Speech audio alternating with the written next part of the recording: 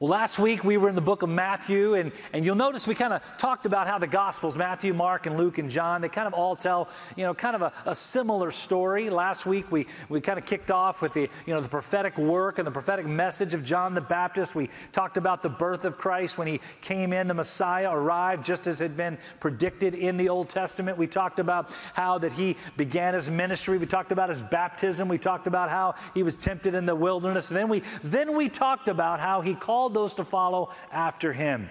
We specifically kind of honed in on that story about when Matthew followed after Jesus when he said, "Follow me," of how Jesus cared about those that even society had kicked aside, had pushed aside, that society had denigrated in so many ways. And so we talked about that. Now, this week and last week and then the next 2 weeks, we're kind of walking through the narrative of the Gospels, kind of telling the stories, because all the Gospels are kind of laid out in a similar fashion. Like all of them tell about how, Jesus performed miracles and how he taught great things and how he preached great sermons. And then it moves on to how he then was getting, more and more people who were against him, more and more, kind of pushing back on that message. And then it gets into the fact that, they came after him and the trials that took place. And then, of course, the crucifixion. And then all of them talk about the fact that he rose again. And so, this important message that we see so often that's found throughout the narrative of the Gospels are messages that we've got to grab a hold of. And so what we're doing is we're kind of like taking that entire big message of the Gospels and we're kind of breaking it down into 4 different sermons that kind of walk us through point by point that gets us to the end. And so today what we're going to be talking about, kind of an area that's like really a big focus in all the Gospels, is kind of like some miraculous events. Some big things that Jesus did.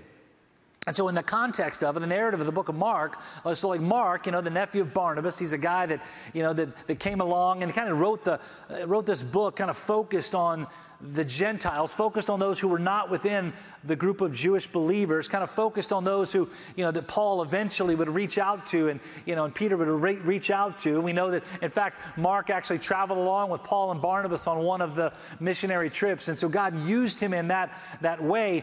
And so while he was writing to the Gentiles, he wasn't really concerned about or worried about the genealogy of Christ. He wasn't worried about like telling the story of how, you could find that thread that took Jesus all the way back to David. He wasn't worried about that. And so he kind of like jumps right in. He jumps right in talking about John the Baptist. He jumps right in talking about the things that Jesus did. Talks about these miraculous things. And so like right in the first few chapters of this book, we see, some of those miracles that Jesus performed. And today we're going to focus on 2 of those. And one of them is really well known and one of them is not really well known. And so the first one is the feeding of the 5,000. Like how many of you have heard of the feeding of the 5,000? Just raise your hand, right? I mean, we've all heard of that one, right? We've heard the sermons, we've read the book, we've watched the VeggieTale, we've done all that stuff, right? And so we've got that down. We know the story of the feeding of the 5,000, the 5 loaves, the 2 fish. There's even a song about it. I mean, we've got that, right? Well, the second one we're going to talk about today is one that's a little lesser known, and that's the feeding of the 4,000. How many of you have heard of the feeding of the 4,000 before? Yep, a lot of you. How many of you have watched the VeggieTales version of the feeding of the 4,000? Raise your hand. Yeah, you have not, because there's not one. You see, it's a story that's not told that much because it's like not as big a deal, in the human perspective, right? Because feeding of the 5,000, like that's a lot of people. Feeding of the 4,000, well, that's just not quite as many, right? Everybody talks about the big show. Everybody talks about the big deal. So people spend a lot of time talking about the feeding of the 5,000, but very few kind of talk about the feeding of the 4,000. Not a lot of sermons about the feeding of the 4,000. It's kind of a story that's in there, but like really not, as significant from a human perspective, according to some beliefs. In fact, some theologians would even say that it really is kind of like the same event. The feeding of the 4,000, the feeding of the 5,000 really was the exact same thing. Now, some theologians would say that. The problem is that they're absolutely wrong because Jesus himself in the book of Matthew even talked about, hey, remember when I fed the 5,000? Oh, yes. And remember when I fed the 4,000? Jesus himself even talked about it, 2 different perspectives. So those theologians who say it's the same event, well, they're just dumb. So today we're going to kind of spend our time focused on the feeding of the 4,000 because here's what I would submit to you today, and I hope you get it. I think there's lessons within the feeding of the 4,000 that are more significant than the feeding of the 5,000. I think today there's some truths that you will get that I got to be honest with you, like I picked up on this week, that, to be quite frank with you, are more significant than the feeding of the 5,000. I think they can be more life-changing for you and for me as we kind of walk through the story. So that's what we're going to kind of, do. Now, before we jump into it, I'll give you a little context of kind of what's happening here. So, Jesus has begun his ministry. He began his ministry up in the Galilee region, right? So he's up in, the Capernaum area and, all in that region. He's going down from Bethsaida and different places. He preached the Sermon on the Mount there just off the shores of the Sea of Galilee. And then he did come to that time when he fed the 5,000. And that was a place that you can even go visit today. It's probably in the region of Tagba, which is a little bit north of Tiberias, a little bit south of Capernaum, right in that region there. In fact, you can visit that. We're going to visit it next February when we go to Israel. And man, we'd love to have you go along with us, and you can get some information out in the lobby about that. But the feeding of the 4,000 was in a different place. So like where the feeding of the 5,000 took place, there's lots of people over there, right? But the 4,000, it took place over on the eastern shore of the Sea of Galilee, like a different place, across the lake, over in the region of the Decapolis. And you might have recognized that phrase, the Decapolis. 10 cities that were over there, largely populated by Gentiles, largely populated by a different group of people, a different segment of the population that Jesus had been spending time with. And so now he's over on that side, and he's out there, and it even says, and you'll see it in a moment, talks about a desolate place. Like this was the wilderness. Like this was out in the country. There's not a McDonald's within 30 miles of where he is. I mean, it's like way out there, right? Chick-fil-A, you can't go through the drive-thru at Chick-fil-A out where he is, right? So he's out there, and it says a lot of people heard that he was there, and they all wanted to come see and hear what Jesus had to say. They all wanted to show up and be in that place because they had heard a little bit about the things that Jesus had been doing. In fact, when you look at the book of Mark, it's really kind of in two sections. Like one section talks about the miracles, and one section talks about his crucifixion and resurrection. But in that first part of the miracles, man, it focuses on 17 miracles that Jesus performed where he defeated disease, and 9 where he defeated nature, and 6 where he defeated demons, and 3 where he defeated death, where he raised the dead. I mean, they had heard a lot of great things about what Jesus had done. So they're coming from everywhere. And they're all out there in this deserted place. They're all out there wanting to hear what it is that Jesus had to say. And so in Mark chapter 8, we began to see, I actually looked at my Bible to make sure that I had it the right way. I looked at it, and then I opened it, and guess what it was? It was upside down. I looked at it the wrong way. So I actually took the time to do that, and I blew it. Okay, Mark chapter 8, beginning with verse 1. Here's what it says. And in those days, there was again a large crowd, and they had nothing to eat. And he called the disciples, and he said to them, I have compassion on the crowd, Jesus speaking, because they've already stayed with me 3 days and have nothing to eat. If I send them home hungry, they'll collapse on the way, and some of them have come a long distance. And his disciples answered him, where can anyone get enough bread here in this desolate place to feed these people? Then Jesus said, how many loaves do you have? And he asked them. They said, 7. How many, he goes on to say, so he commanded the crowd to sit down on the ground.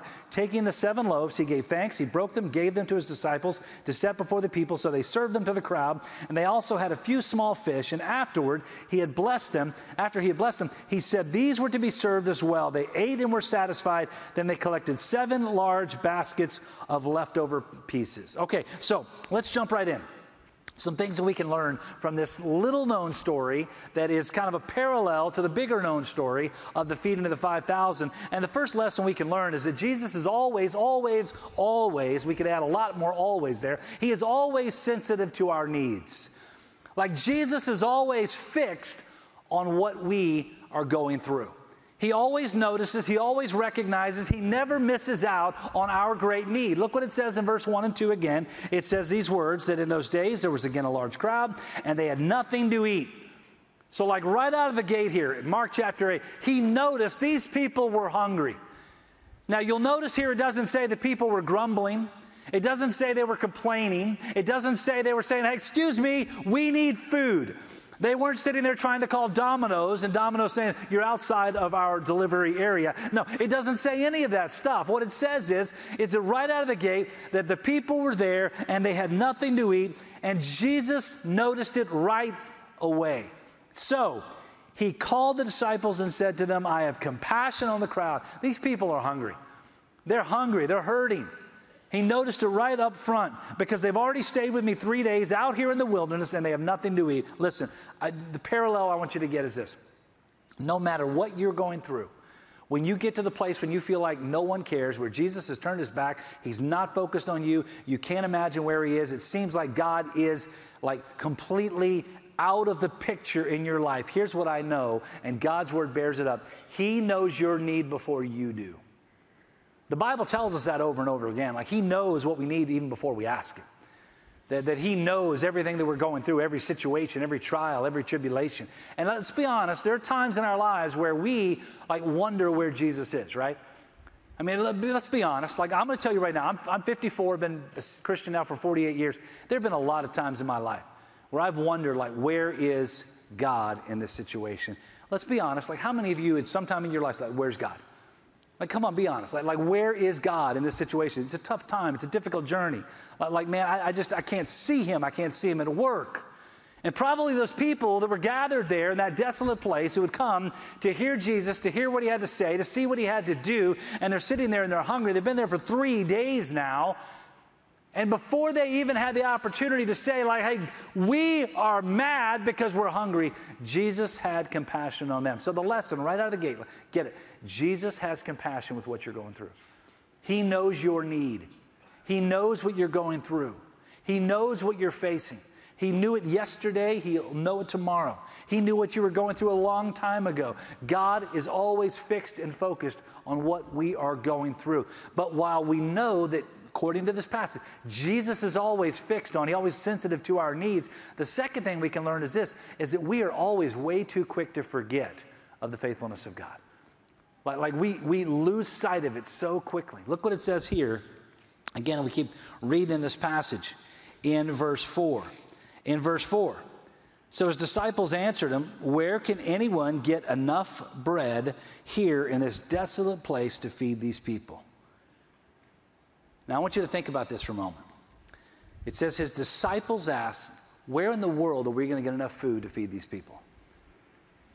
If you go back a couple of chapters, you don't need to turn there, but in Mark chapter 6 is where we read about the feeding of the 5,000. Now, I don't know if it was like a week later, a month later. We don't really know the narrative of time here. But I can guarantee you that those disciples who had been there back in Mark chapter 6, when they were there and they came to Jesus and said, hey, these people are hungry, send them home because they need food. And Jesus said, you feed them. And then they said, well, what are we supposed to do? Go out and like use all of our money to buy them food? And he says, well, what do you have? And they said, remember, 5 loaves, 2 fish. And we all know like we can see Bob Tomato telling us the story right now, right? So 5 loaves, 2 fishes, right? And so Jesus took them and he blessed them and then he multiplied them and then they had enough food for everybody there. You remember the story, right? Now, again, I don't know if it was a day later, a week later, a month later. I don't really know. The Bible doesn't tell us this. But here's what I know. If I would have been there in Mark chapter 6, I sure would have remembered it in Mark chapter 8. I sure would have remembered what God did with 5 loaves of bread and 2 fish. Like I would have, like as soon as Jesus said, these people, I have compassion on them, and they don't have any food, and they've been here for 3 days, immediately I would have picked up on, okay, Jesus is about to do something really cool. Like I think we would have noticed that. Now we can say that in hindsight, but when we're there, it says his disciples said, well, we'll send them home.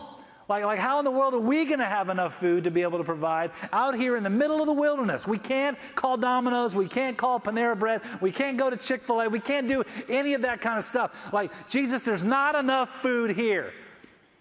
How quick we are to forget what Jesus has done for us yesterday, aren't we? Every single one of the parallel in our lives is, man, we are so quick to forget. Again, I can tell you 1,000 times. In my life, where God has just done something miraculous. Going back in these 48 years of following Christ, I know that there are time and time again where I can point you to places where Jesus did just amazing things, but I can also point you to 1,001 times going back where right after Jesus did something amazing, like a few days later, a few weeks later, a few months later, like I completely forgot all about it when I was going through a new crisis, and I was like, what in the world am I going to do now? Like, Jesus can't meet my need now. God's not going to do this now. There's no way. This is impossible. That's what the disciples did. We are so quick to forget. We are so quick to lose sight.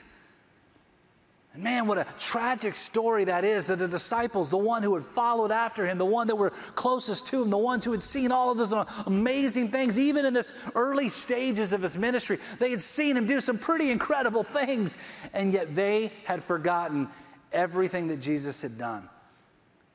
When he said, these people are hungry, and they were like, well, what are we supposed to do about it? How in the world can we get food out here in the middle of the desert? Which brings us to the third thing we can learn in this passage. And it's this, is that while we're all quick to forget, Jesus is always quick to remind us of his faithfulness. Now pick this up, right? So in verse 4, we just read it, like, where can anyone get enough food here in this desolate place to feed these people? Verse 5, listen to what Jesus said. How many loaves do you have? Now, can you picture it, like right now, like when the disciples said, how in the world can we get enough food?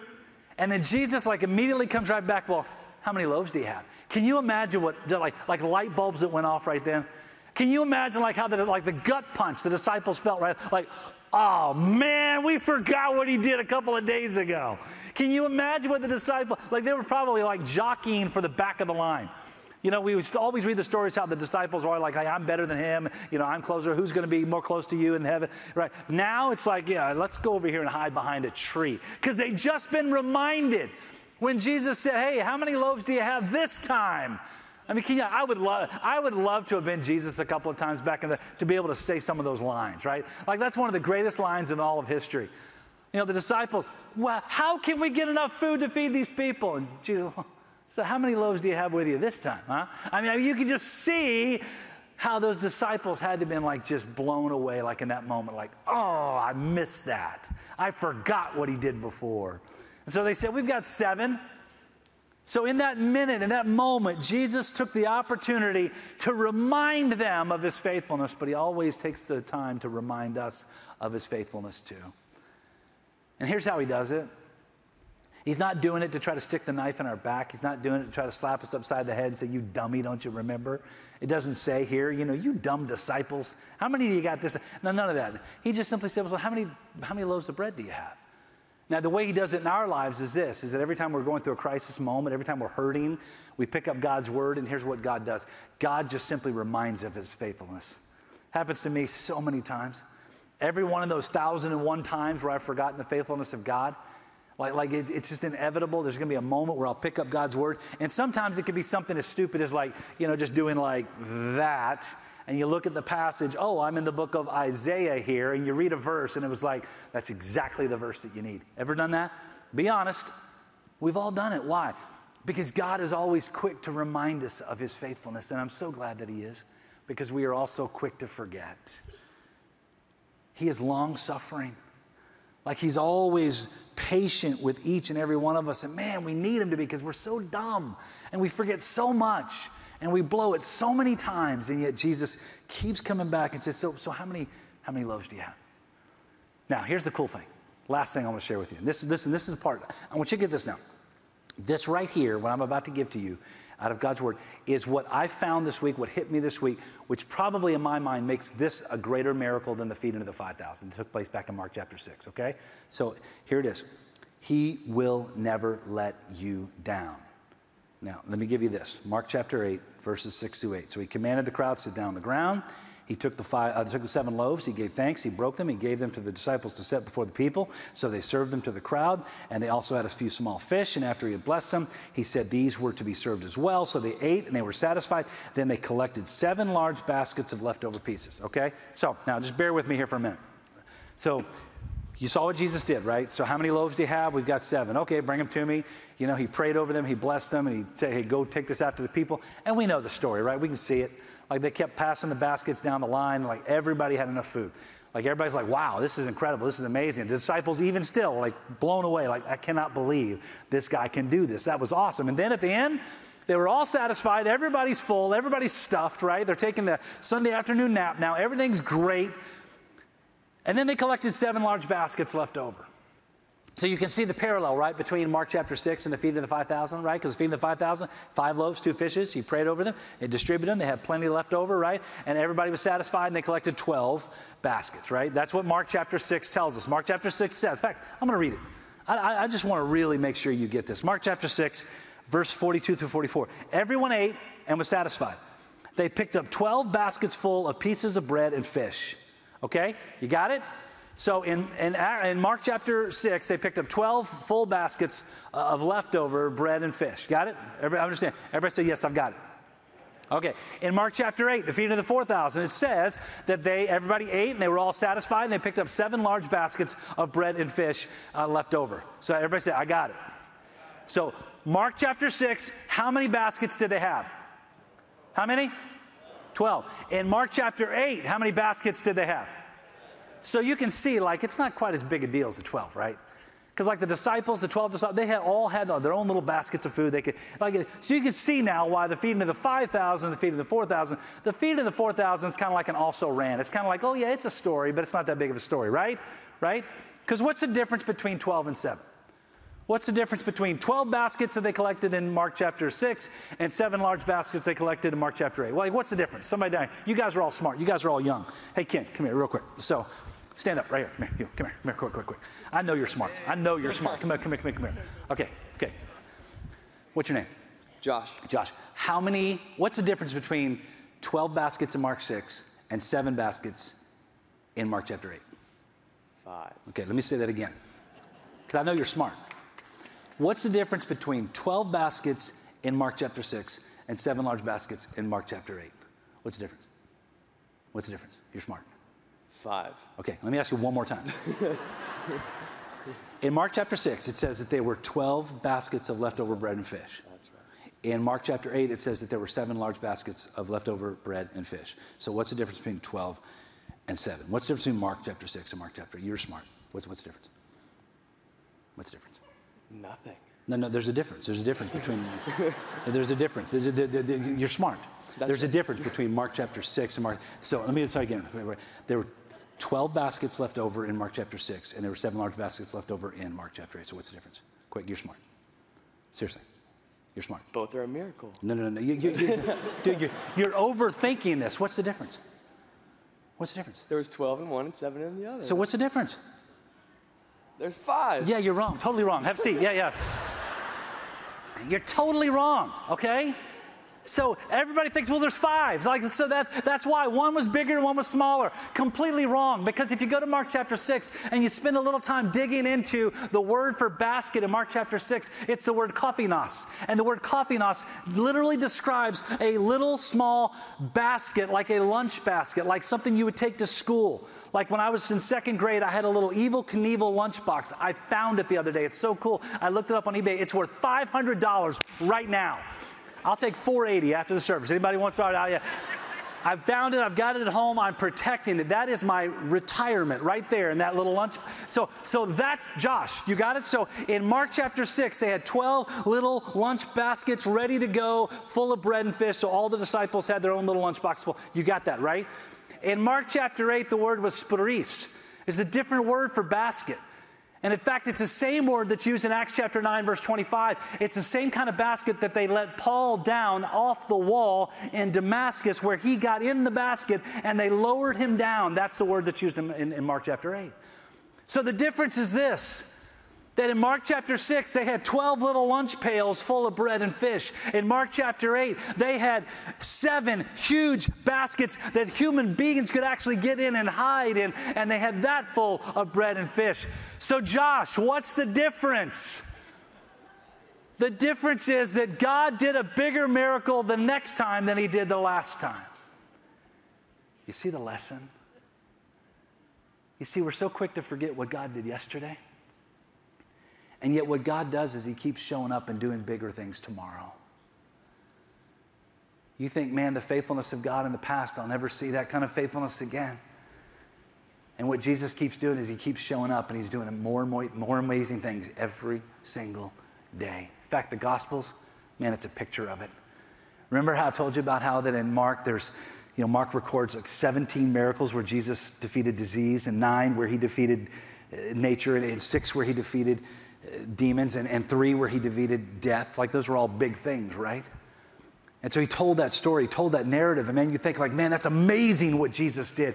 But yet he saved the best for last, because what Jesus did in the end of the book of Mark is he died on the cross for our sins to pay the sin debt that none of us could have ever paid. And then he was buried. And then he, in his own power, he rose from the grave to give us victory over sin, death, and Satan. And today we recognize that Jesus will do more for us tomorrow than he's ever done for us in the past.